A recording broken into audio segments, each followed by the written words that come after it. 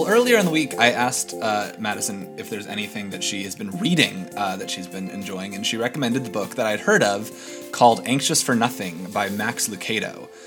He's an author that I have definitely heard of. He created a children's program like many years ago, called Hermie. Did you watch Hermie growing up? Is it? Wait, tell me. Hermie is a caterpillar. It was a children's. It was like book? VeggieTales, but did it start? I think it was a TV show. It might have been a book. I don't remember. I'm looking it up right now. I just remember it was by Max Lucado, or he was involved in it somehow. I looked it up, and it looks very familiar. I'm sure at some point in my life I had watched it or seen it. Well, he's a very well-known and I think well-loved Christian author. I was definitely familiar with him before reading the book, and I really loved it. This was a really great book. You said that you were on your second read of it, right? I started, rereading it. Joey finished the book in 2 days. I was rereading it, and I haven't even finished it my second time around. So I was committed. we only thought of it like a week ago. I know he finished it like we said it on a Friday. You were done by Sunday or something like that. I was shocked. It was a weekend.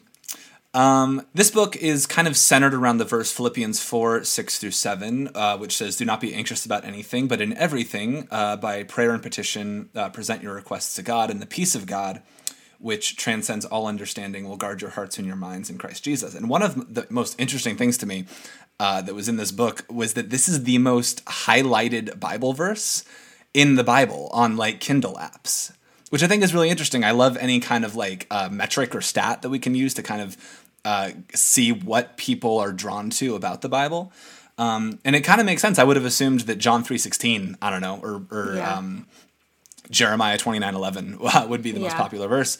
But I think it honestly just kind of speaks to where we're at in the world right now, in this particular time and place, especially in America. I think there are people who are feeling very anxious, more so than any other generation or time or place before us. Why do you think that is, that America right now, that we have so much to be anxious about? I think about this a lot because even as you're scrolling through Instagram, a lot of the memes are about people talking about how anxious they are and be like, well, I'm just anxious. I'm an anxious and depressed blob. I guess it's just, I don't know. You know what I'm talking about? No, I feel, yeah, totally. There's a lot of humor now centered around this idea of our generation being really anxious. And so I think about it a lot. And I think that it has a lot to do with the fact that we are constantly met with new expectations. And we kind of put it upon ourselves. I would say when you're scrolling through Instagram, you see, this is what my life should look like. This is what my career should look like. This is how much money I should be making. This is what I physically should look like. There's a lot of expectation that's placed right at our doorstep or right in front of our faces all the time. And it gets really overwhelming. But I think we're obsessed with stimulus. I think we're obsessed with this idea that I can never be bored. I can't sit through a meal without having the TV on, without having something to entertain me. I can't go 5 seconds without something flashing in front of my eyes. It's really difficult because you reach this place where it's almost like when everything is quiet, you're forced to face uncomfortable thoughts. You're forced to face things that you don't want to think about. And so we're addicted to distraction, and that just makes us all the more anxious because every time we reach a dead end, every time we finish watching a YouTube video or we finish watching a show or a movie or listening to a song, whatever it is that's distracting you, and you get to the end and you realize there is an end to that rope and your brain is now going to be quiet, it sparks more anxiety because it's like, dang, now I have to face whatever's in my brain. Let me find something else. And it's kind of this in my eyes, this search for something to fulfill us, this search for something to distract us, and paired with our refusal to face uncomfortable thoughts, face the things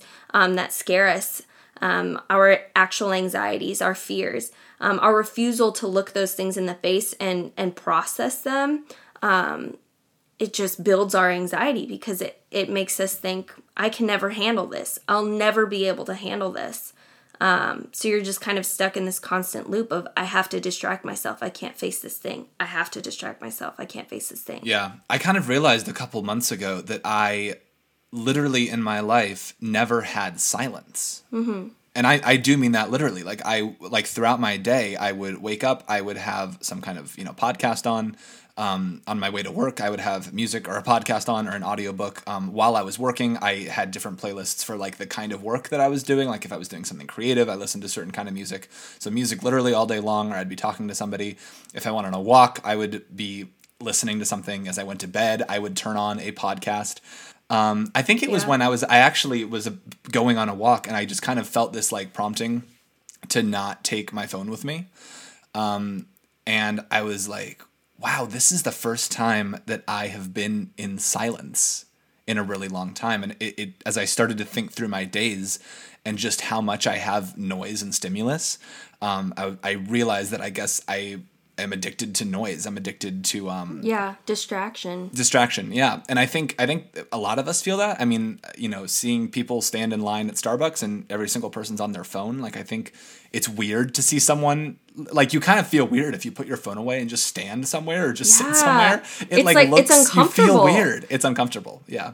I definitely think, to use the phrase kids these days, I think that kids these days have changed a lot. I did kids ministry for about 7 years. And even in that time, I noticed a shift in how well kids were able to focus and how well I was able to keep their attention.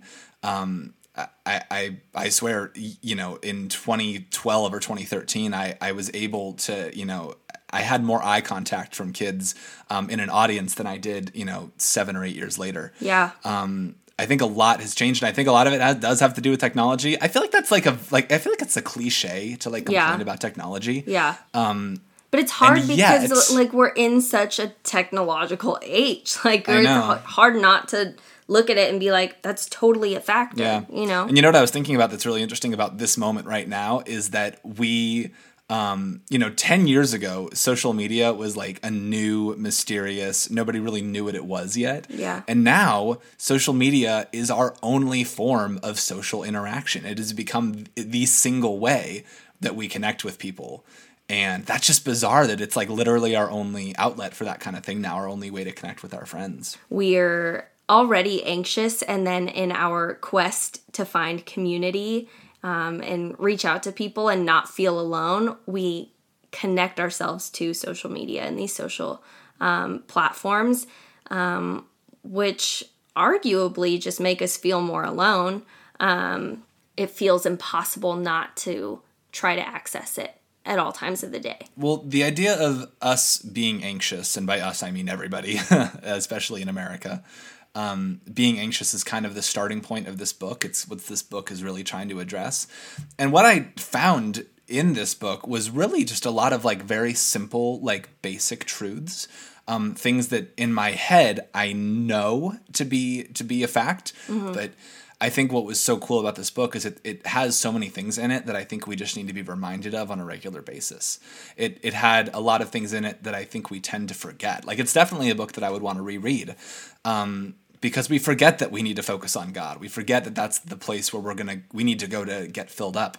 So what were some of the biggest takeaways for you from this book? The first thing that really, even the first time that I read it, the thing that stuck out to me was perceived control creates calm. It was talking about how fighter pilots often had a higher mortality rate than those who were on the ground, but they felt more of a sense of calm. And I thought that was really interesting because it's, even though you have a higher chance of perishing, because mm-hmm. you are the one in control, supposedly, because you have your hands on the, what is that thing even called? Who even knows? Wheel? We'll just say wheel. Yeah. There's probably a wheel in there somewhere. You have your hands on the wheel, the plane wheel. Because you have your hands on the controls, you feel a perceived sense of calm. And I just think that is incredible because we are never in control, ever. And so these things that make us feel like we're in control they only last so long, but that's why we're so addicted to them. And it blows my mind, honestly, when I think of it. Like it says, anxiety increases as perceived control diminishes. And so as we realize that we're putting our faith and our hope in these things that will never last, it increases our anxiety. Yeah. So not only are we quick to jump at those things that will provide us an immediate sense of relief, when that thing fails to fulfill us, fails to create real calm in our lives, it just, again, creates this cycle where our anxiety is increased, and we're forced to search for more of that perceived control. Our country feels, I shouldn't even say our country, just the world today feels very controlled, like at all times. Like, and in many ways it is. Everything is controlled. Our freeways are, our I even think of like signals, like, like traffic signals. Yeah.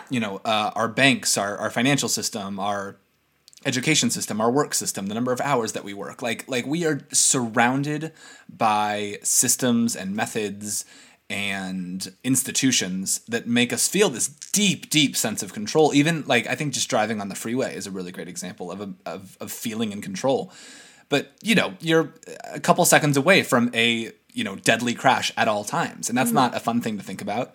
But that's what you're facing every time that you get on the road. Right. But yeah, that perceived control. And so anytime we feel like we lose control, and I would say that we are in a time right now where a lot of people probably feel like they are not in control of their lives. But realizing that you never actually were, I think, is kind of a place to start in terms of feeling freedom from anxiety. I think when you start to feel this anxiety over anxiety comes for all sorts of reasons, and you can't really pinpoint it for a specific person. But I think taking a moment to step back and be like, what is the absolute worst thing that can happen in this situation? Because if I'm not in control, let me take this thought to its end and see what actually is the worst possible scenario. And can God handle that? Can God rescue me from that? Like I place myself in a situation where I am in, not physically, I will mentally follow my thought to its end, and think of the situation in terms of how can I be least in control? What is the ending of this scenario where I am just at my wit's end? I have no control over what is about to happen or what has happened. And then once I see it in its most raw, its scariest form, I'm able to bring it to the Lord and be like, here, this is like the worst possible scenario, and I trust that you can handle it. So recognizing I'm not in control in this moment. I never was, and I never will be. But almost placing yourself mentally in, this is the worst case scenario, and I'm going to trust that the Lord can handle it. The idea that God is powerful and that God is in control is what I'm talking about those basic truths that are like so clearly stated in the Bible, and we so know as a fact as Christians. Yeah. But it just doesn't sink in. I don't know. And I think really, I feel like almost my life as a Christian has been about making those kinds of truths sink in. Because I've been hearing those, and I'm sure you have too. I've been hearing those since I was a child. Right. Like those simple God is love kinds of truths are deeply ingrained in my brain, but really letting them like permeate, letting myself feel them, yeah, is hard. And it honestly, as humans, we are just so forgetful. Like we just forget these things, and so I think a lot of what this book was about was ways to remind yourself of the goodness of God, reminding yourself of His promises, absolutely, the things He's done. I think that's so true. I think that it's funny because this book is such an easy read because it is so obvious. You read it and you're like, right. Your mind is blown for whatever reason because like you said, we're forgetful. But you're reading it and you're like, I'm being mind blown right now by the most basic truth in the world. And I don't know how I could be so forgetful, but it just, even reading it, the first time I read it a year ago or 2 years ago, I found myself with new tools to approach the Lord and view Him as he actually is. I really liked the idea of designing your prayers around God's promises. That was one of my favorite takeaways from the book. Something that was very new for me and that I hadn't thought about yet. Don't go praying for something that God hasn't actually promised you. Like that's crazy. You know, the book talked about looking for God's promises in the Bible. What has he promised to do for us? And design your prayers around those things. Isaiah 62:6 says, "Put the Lord in remembrance of his promises." And I love that. And what's funny about that is when you do that, when you remind God of his promises, what you're really doing is you're reminding yourself of his promises. Right. Because God knows. God remembers. You're like, remember God? He's like, I gave you a brain. Like, of course I remember. Yeah. Do you want to do another one? Yes. It took me forever to find this story because I remembered it the first time I read it. And I still think about it, but Horatio Spafford was a prosperous lawyer and Presbyterian church elder. In 1871, he and his wife, Anna, suffered tragic losses in the Chicago fire. In November of 1873, Anna and their children set sail for Europe with a group of friends. Horatio stayed home to take care of some business, and on December 2nd, he received a telegram from his wife that began, "Saved alone, what shall I do?" He soon learned that the ship had collided with a British vessel that had sunk and their 4 daughters drowned, and Anna alone survived. While sailing to bring Anna home, he wrote the lyrics to "It Is Well With My Soul." Oh, yeah, I remember that. There is a big highlighted quote in the book that says, "You might question the purpose behind this thread or that, but be assured God has a pattern. He has a plan. He is not finished. But when he is, the lace will be beautiful." So obviously, when you read that story, you're like, that is horrendous. Like both of their 4 daughters perished in this shipwreck.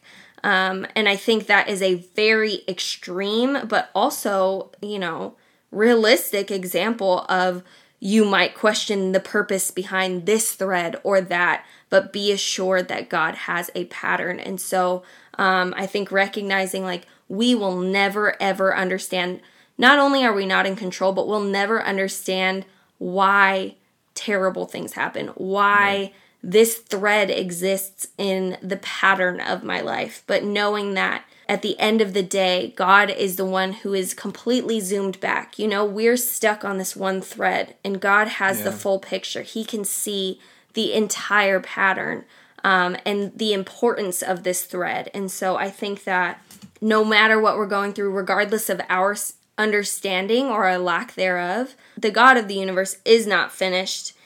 But when he is, the lace will be beautiful. That's good.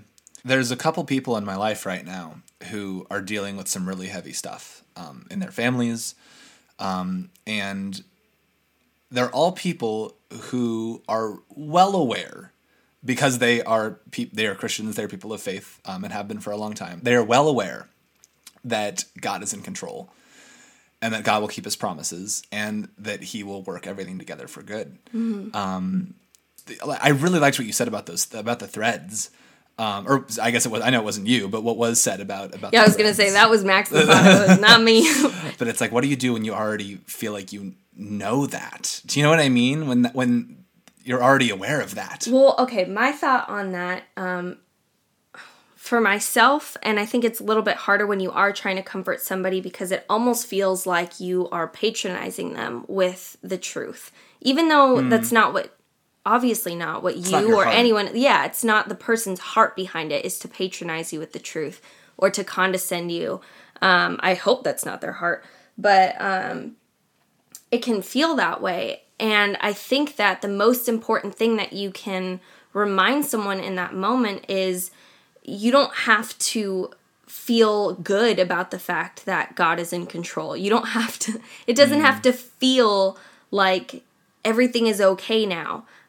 If it does, that's awesome. That's wonderful. If you have this complete peace from the Lord in the midst of this horrible tragedy, that everything is going to work out for his good and his glory, if that brings you peace, which I hope that it does, and you feel no sense of anguish, wonderful. But if you're still in the thick of it and you know that God is in control, you believe that he is in control, and maybe you feel peace, but you still feel this sense of anguish and pain and turmoil. That's okay. That's normal. That's what we see in the Psalms. David, when he wrote the Psalms, he would switch back and forth. I was like, okay, this guy needs to pick a mood because he's rejoicing and then he's terrified. He's praising and he's crying, like he's crying out to the Lord. And so I think that recognizing it's okay that even though I believe that God is in control and I still feel anguish, I still feel the discomfort, that's okay, because it's choosing to worship and choosing to praise God in the midst of that discomfort. Not just when we feel like I'm at peace, everything is okay, I can praise the Lord. It's I'm at peace knowing that the Lord is in control, but I still feel deep, deep pain. Turning to Him in worship is the only thing that we can do. And that's why I love what Horatio Spafford had wrote in these lyrics. It is well with my soul. Who says that? When you lose all of your children in a shipwreck, he turns to the Lord with praise. And so I think that encouraging the people around us, that our hearts were meant to praise and to turn to the only thing that we can in that moment, which is the Lord, with praise. Even when we don't feel like it, it's really the only thing you can do. Because what we were designed for. Yeah. It's interesting that he said it is well with my soul. He didn't say it is well with my heart. Yeah. It is well with my mind. It is well with my emotions. Yeah. It's like, nope, it's not true at all. Exactly. I really liked the quote, wear your hope, not your hurt. There is a scene. This is something I want to use as a sermon analogy at some point. But there's a scene. Have you seen The Dark Knight Rises? Is it different than Dark the Knight Dark is Knight? the Joker one. Oh. Yeah, Dark Knight is Joker. Rises is the one after it. Is Rises the one where the guy has half a burned face? Or is that all the same movie? No, that's same movie. Why would you have two villains in the same movie? I know, right? Okay, anyways. Anyways, in Dark Knight Rises, there's a scene where this might be too much to explain. I might end up cutting this out. That's okay. There's a scene in Dark Knight Rises where Bruce Wayne, Batman, is basically been thrown into this giant well. Calling it a well is kind of wrong, but it's this big circular. I have seen it. It's with Bane. It's with Bane, right? Yes, with Bane. Yes. Yeah. Okay. He's been thrown basically into a pit. We'll just call it a pit. And there's these. They have a rope that they allow the guys to try to climb their way out, but no one is ever able to make it. And inevitably, there's this one last jump they have to make, and nobody ever can. And so he has this rope around him, and he's climbing and he's climbing and he's climbing, and he makes the jump and he falls. And I was watching that movie a couple of years ago, and I was just thinking about how it was so much. Okay, just answer this question: which was easier for him to climb or to fall? Which was easier? Yeah. I feel like there's some philosophical meaning behind this, and so I'm trying to have the right answer. But no, don't think too hard about it. Which was easier? Which is easier, to fall or to climb? I would say to climb. Easier? I guess. Let me change the question. Okay. This is great. We're workshopping a sermon analogy here. Okay. Which is more physically exerting, to climb or to fall? To climb. To climb. Which is easier, to fall or to climb? Okay, so it's easier to fall. It is physically easier to fall. It is physically easier to fall. fall. For me, it's mentally easier to climb because I'm like, heck yeah, let's do this. Let's get out of this pit, funny. Yeah, absolutely. And ideally that would be the case. But I think for a lot of people, it is much easier to fall into depression, to fall into anxiety, to fall into being a victim. It is a lot harder to pick yourself up, to praise God, to pray, to read your Bible, to sing, to dance, whatever it is for you. Right. It is a lot harder to do that, but that's what actually gets you where you want to go. I love that. And so whether or not the analogy works, I think the truth is there. No, I think that totally works. I absolutely think because... wow, no, that's so good, Joey. I really like that. Thank you.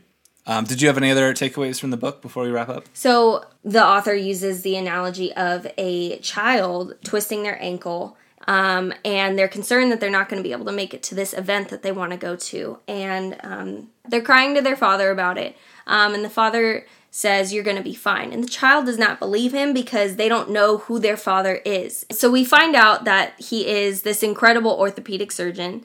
And because the child learns that their father is completely capable, knows exactly what they're talking about, when he says, you will be fine, because they know almost the authority and the power that he holds because of his knowledge, because of his capacity to handle much more intense situations than a sprained ankle, they come to trust the Father. And so one of the quotes that it says is, our anxiety decreases as our knowledge of the Father increases. And so when we understand who he is, that most of our problems are just, as the author says, sprained ankles to him. You know, he's the best orthopedic surgeon there is, and we have a sprained ankle and we're concerned we're never going to recover. And the author says that I think that most of our issues God sees as sprained ankles. And I just thought that was a really sweet analogy. Yeah, not in that they're minor or insignificant, but just that he knows exactly how to deal with them, and he knows exactly, the extent of them, and he understands them in a way that the child can't. That's really great. Absolutely. Well, this was a really great book. I'm really excited about this as part of kind of the regular routine of what we do here on this podcast. Next week, we've got Brian and Leslie Glassford coming on. That's going to be a really great conversation. They are two very important people in my life. So thanks for hanging out with us, and we'll see you next time on Faith Backstage.